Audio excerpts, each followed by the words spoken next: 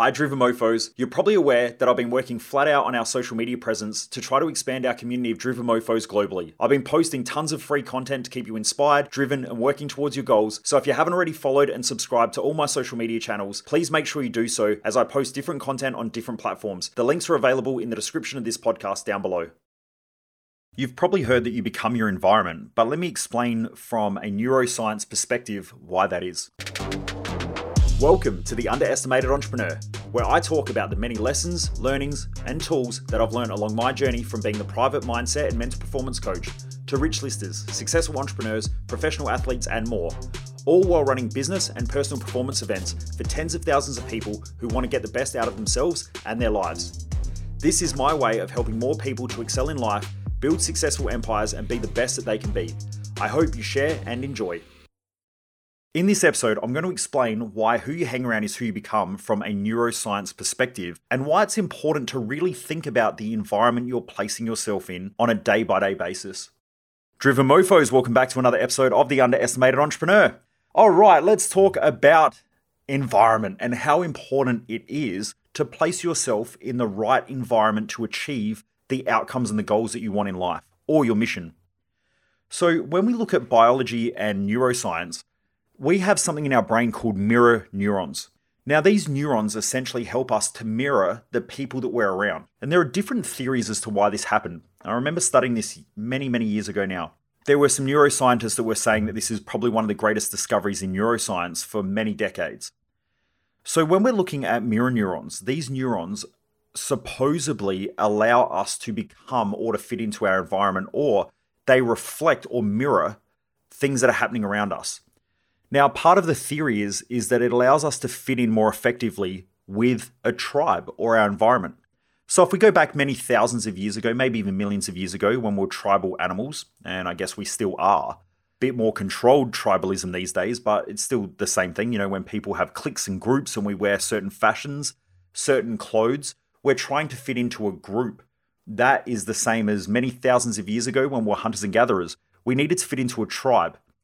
Because to fit into a tribe meant safety and survival, which is one of the greatest human needs, or is the greatest human need. That if our safety and survival is threatened, then it causes us to act more erratically. We go into a survival response, which is flight, fight, and freeze. We have that sympathetic response of the nervous system, which means that we change the way blood flow goes to our organs. Our ability to think becomes reduced, but our peripheries get more blood flow, which means we can run faster or fight. So that's where the flight, fight, and freeze response comes from. So part of the theory is that humans have adapted to fit in. Because if you were a lone wolf many years ago, or millions of years ago as a human, you're walking around the forest or the jungle. When you go to sleep, how do you sleep and feel safe? It's probably almost impossible. You'd probably get eaten at some point. So in order to survive more effectively, we learn how to adapt and fit in. So part of the theory of this is that these neurons have been developed so that we replicate those in our environment or our environment. So if someone uses a certain language or a certain tonality, over time you start to adapt. So if you were born, let's say in England, and then you move from the UK across to America, you'll start to develop a different type of accent because your brain is now using those mirror neurons and you're starting to become part of that environment. So you're starting to change to fit in more effectively. This happens with our day-to-day environment. If you're at work and everyone's complaining, don't be surprised if you just naturally start to complain about things. If people are pointing out what's not working all the time in your business, then over time, you'll start to point out what's not working all the time. If you're around people that are pessimistic and they're looking into the future and they see negative things in the future, then you will probably start to become more fear-driven of the future and you'll become more pessimistic. So you really want to think about, are the people that I'm hanging around the right people in order to fire and wire circuits in my brain to become the person that I want to become? If you're looking around at your environment and you reflect on the people that you're hanging around, and those people are pessimistic, negative, you're consistently watching things like the news, you're flicking through social media and there's all dramatized versions of people's lives in there, it makes you feel more insecure, then please understand that in the future, if you look at 10 years and you think every day I'm going to do this, so 365 days, I'm going to multiply this by 10 years. So now I'm at 3,650 days later. How's my life going to look? it's probably not going to look good because over time things compound. So if your shitty behaviors compound over time, they don't just get worse day by day. They start compounding over time and your life is going to end up like fucking shit. Now, if you start making better decisions to hang out with people that are a little bit more optimistic, but you can have good quality conversations where they question things, they're helping you to achieve, they're picking you up on some of maybe your disempowering or negative behaviors, they're pushing you to be better. Over time, that's going to compound and where you're going to be in 10 years. So even by listening to this podcast, you're putting on this podcast, you're listening, that's creating an environment for your brain.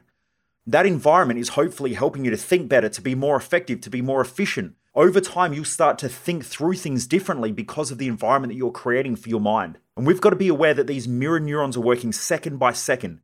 So you go home after work, you've got a partner that complains all the time, you've got kids that are going crazy. The question is, how do you change that environment? Are you the leader or are you the follower? Because if you're the leader, you start communicating with your partner more effectively. And you say, hey, listen, I don't want to come home and I don't want to hear negative shit all the time. I don't want to turn on the news and listen to all this fucking dramatized bullshit that's happening in the world, which is like 0.1% of anything that's going on in the world, right? The truth is that what the news is showing you is a hyper-exaggerated version of 1 or 2 small events that happen day by day in the world. The whole entire world, 8 billion people, right? I don't want to watch that shit, right? There are people every day that are making millions of dollars. The news don't highlight those people. The news don't highlight the people that are waking up and grinding every day to be a little bit better, that are putting an extra $20 or $30 into their savings account every week, that are slowly getting ahead financially. They're not showing that stuff because it's boring. They show the one hyper-exaggeration, the kid that walks into school with a gun and shoots 10 people. What about the surgeon that just saved the lives of 5 people today? And there's thousands of them around the world. Do they get shown? No, because no one cares. Because it's not a hyper-exaggerated version of reality. So we've got to be really, really careful about what we put into our mind. I don't even really like listening to the radio these days because at every 30 minutes, I hear a news report of a hyper-exaggerated version of bullshit that happens in our society and I don't want to hear it. The car accident where someone died yesterday. Well, there's probably 1 billion people plus drive an automobile at some point throughout the day and they didn't die. But the news doesn't tell us that. So over time, we start to see this hyper-exaggerated version of reality. And I see that on TikTok, which is why I got to be careful about what I view. If I'm flicking through and I start to notice those things, the algorithm picks up on it. So I make sure that I put not interested, especially if I'm on TikTok or something like that, because the algorithm adjusts so quickly to what you view. So I view one car accident. Within 2 to 3 posts, I'm getting all these videos of car accidents or driver cam of people cutting each other off and people getting pissed off and road rage. And I'm like, I don't want to watch this shit because I'm putting that into my brain. And now those mirror neurons are starting to adapt where then my reality starts to become that thing. This is neuroscience. This isn't fluffy duffy shit. Like, I know there are a lot of fluffy duffies out there that, just say, well, the energy you put out is the energy you get back. I get that. Yes, that is partially true. But it is also partially false if you don't understand how to use it effectively and you don't understand the science behind it.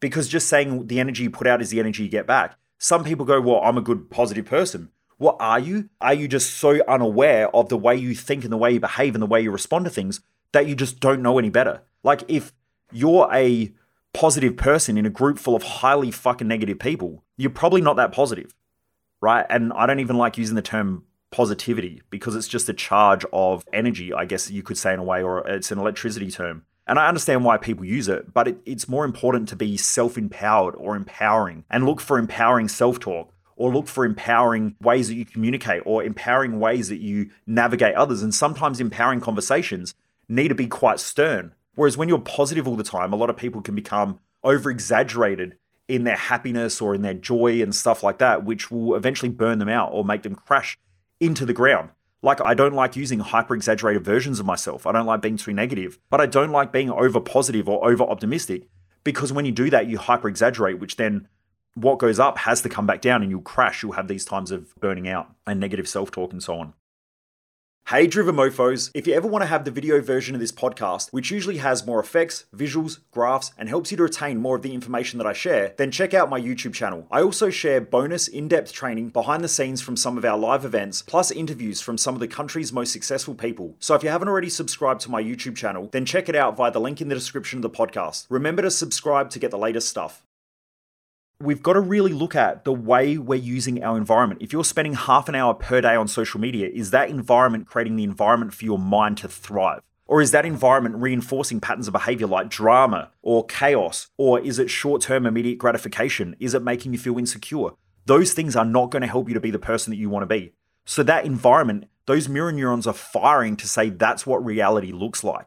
Then now that is the reality you start creating, because when you see things that contradict that, it makes you feel uncomfortable. So you start seeing things in the world that reflect what you already believe to be true. There's something called the reticular activating system. The reticular activating system reinforces what we already believe to be true. So if someone walks around and says, the world's just full of negative people that don't give a shit about anybody else apart from themselves, you can see someone doing a random act of kindness and you ignore it. You ignore things moment by moment. You're seeing things happen all around you that your eyes are picking up through the electromagnetism that the eyes work upon. And then your brain has to filter out what it just saw, heard, and so on. So if you're looking out into reality and you're seeing reality as being a certain way, that reality is only a partial, it's a very small, minute part of reality. It's not the whole of reality. Because if you believe that the world is very negative, then that is the world that you see. And then your brain will not allow you to see things that are positive because you don't look for it. If you see money everywhere, you're probably someone who sees lots of opportunities of making money. If you're someone who believes that rich people just fuck everybody, then that's what you see. You're going to pick up the newspaper and you're going to see that this rich person took advantage of this people, or, big business aren't paying their staff well. That's what you're going to reflect upon. It's going to drive your emotional states. Those emotional states are going to reinforce what you believe, and it's going to create a feedback loop. Also, your emotions and your thoughts create your behaviors, and those behaviors are going to be the way you act. So be very, very, very careful about the environment that you're putting in to your mind, but also the environment that you surround yourself with. From the conversations that you're having, to the thoughts that you think, to the people around you and how they make you feel, to the actions and behaviors that you witness on a daily basis. Because all of that is going to become your reality. It's going to fire off those mirror neurons. It's going to fire up that reticular activating system. And so now you have a brain that is firing and wiring itself to see the world that you're creating, not the world that you want to see based on your goals and your missions and your dreams. Anyway, Driven Mofos, I hope this helps. I just wanted to give you a little bit more of an understanding around the neuroscience of how the environment affects us, but also as well the biological impact that it has. Let's just say you're putting yourself into an environment where there's a lot of chaos. So you're watching social media, you're seeing all this dramatized chaos and all this shit. Now your brain starts thinking that that's the way the world is. So you adapt your beliefs to that. You adapt your thinking to that. Now it fires off a whole bunch of different emotional states based on that. So now you're more stressed out, you're more frustrated, you start getting more worried, you're more fearful, and you see a lack of. So there's a lack of abundance now. Then this reinforces the beliefs through your reticular activating system. And now the world that you see is hyper-focused on seeing those things. That then drives your emotional states. It changes your neurochemistry. It changes your chemistry through your hormonal states. Now you're more highly stressed, so you've got more stress hormones. Those stress hormones alter your blood flow to your organs. It alters the blood flow to your brain. It changes the way you use glucose in your body. So now you've got all these chemical changes and neurochemical changes that are happening in your body. And by the way, this is a very small portion of what's really going on at a biological level in your body when you've got stress. So now you start behaving and reacting differently.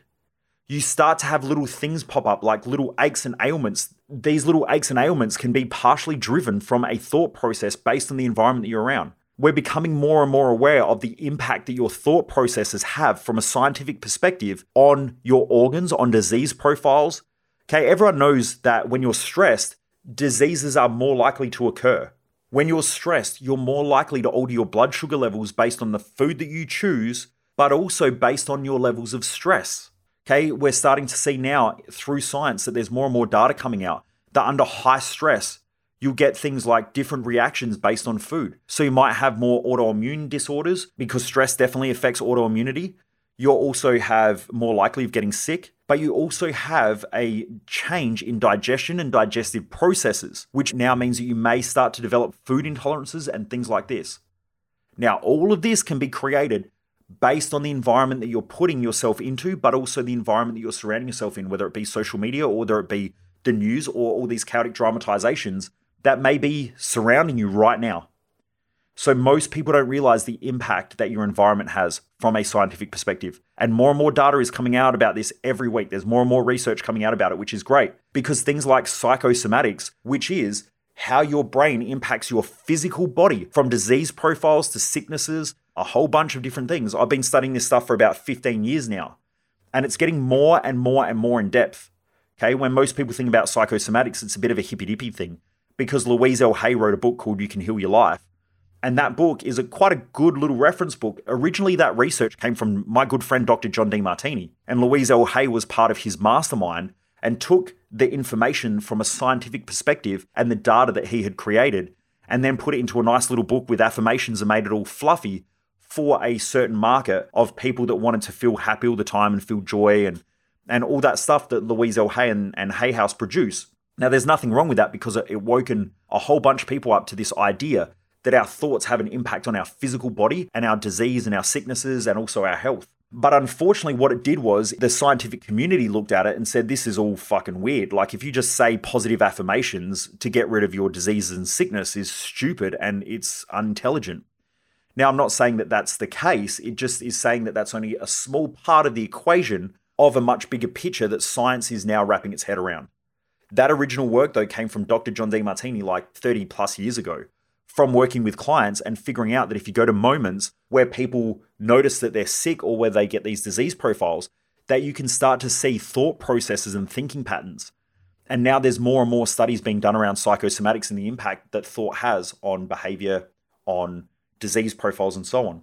From my experience, it has a huge impact. When I've worked with people with different disease profiles, I can normally figure out what's going on in their head and ask them certain questions to make them aware that that's what's going on.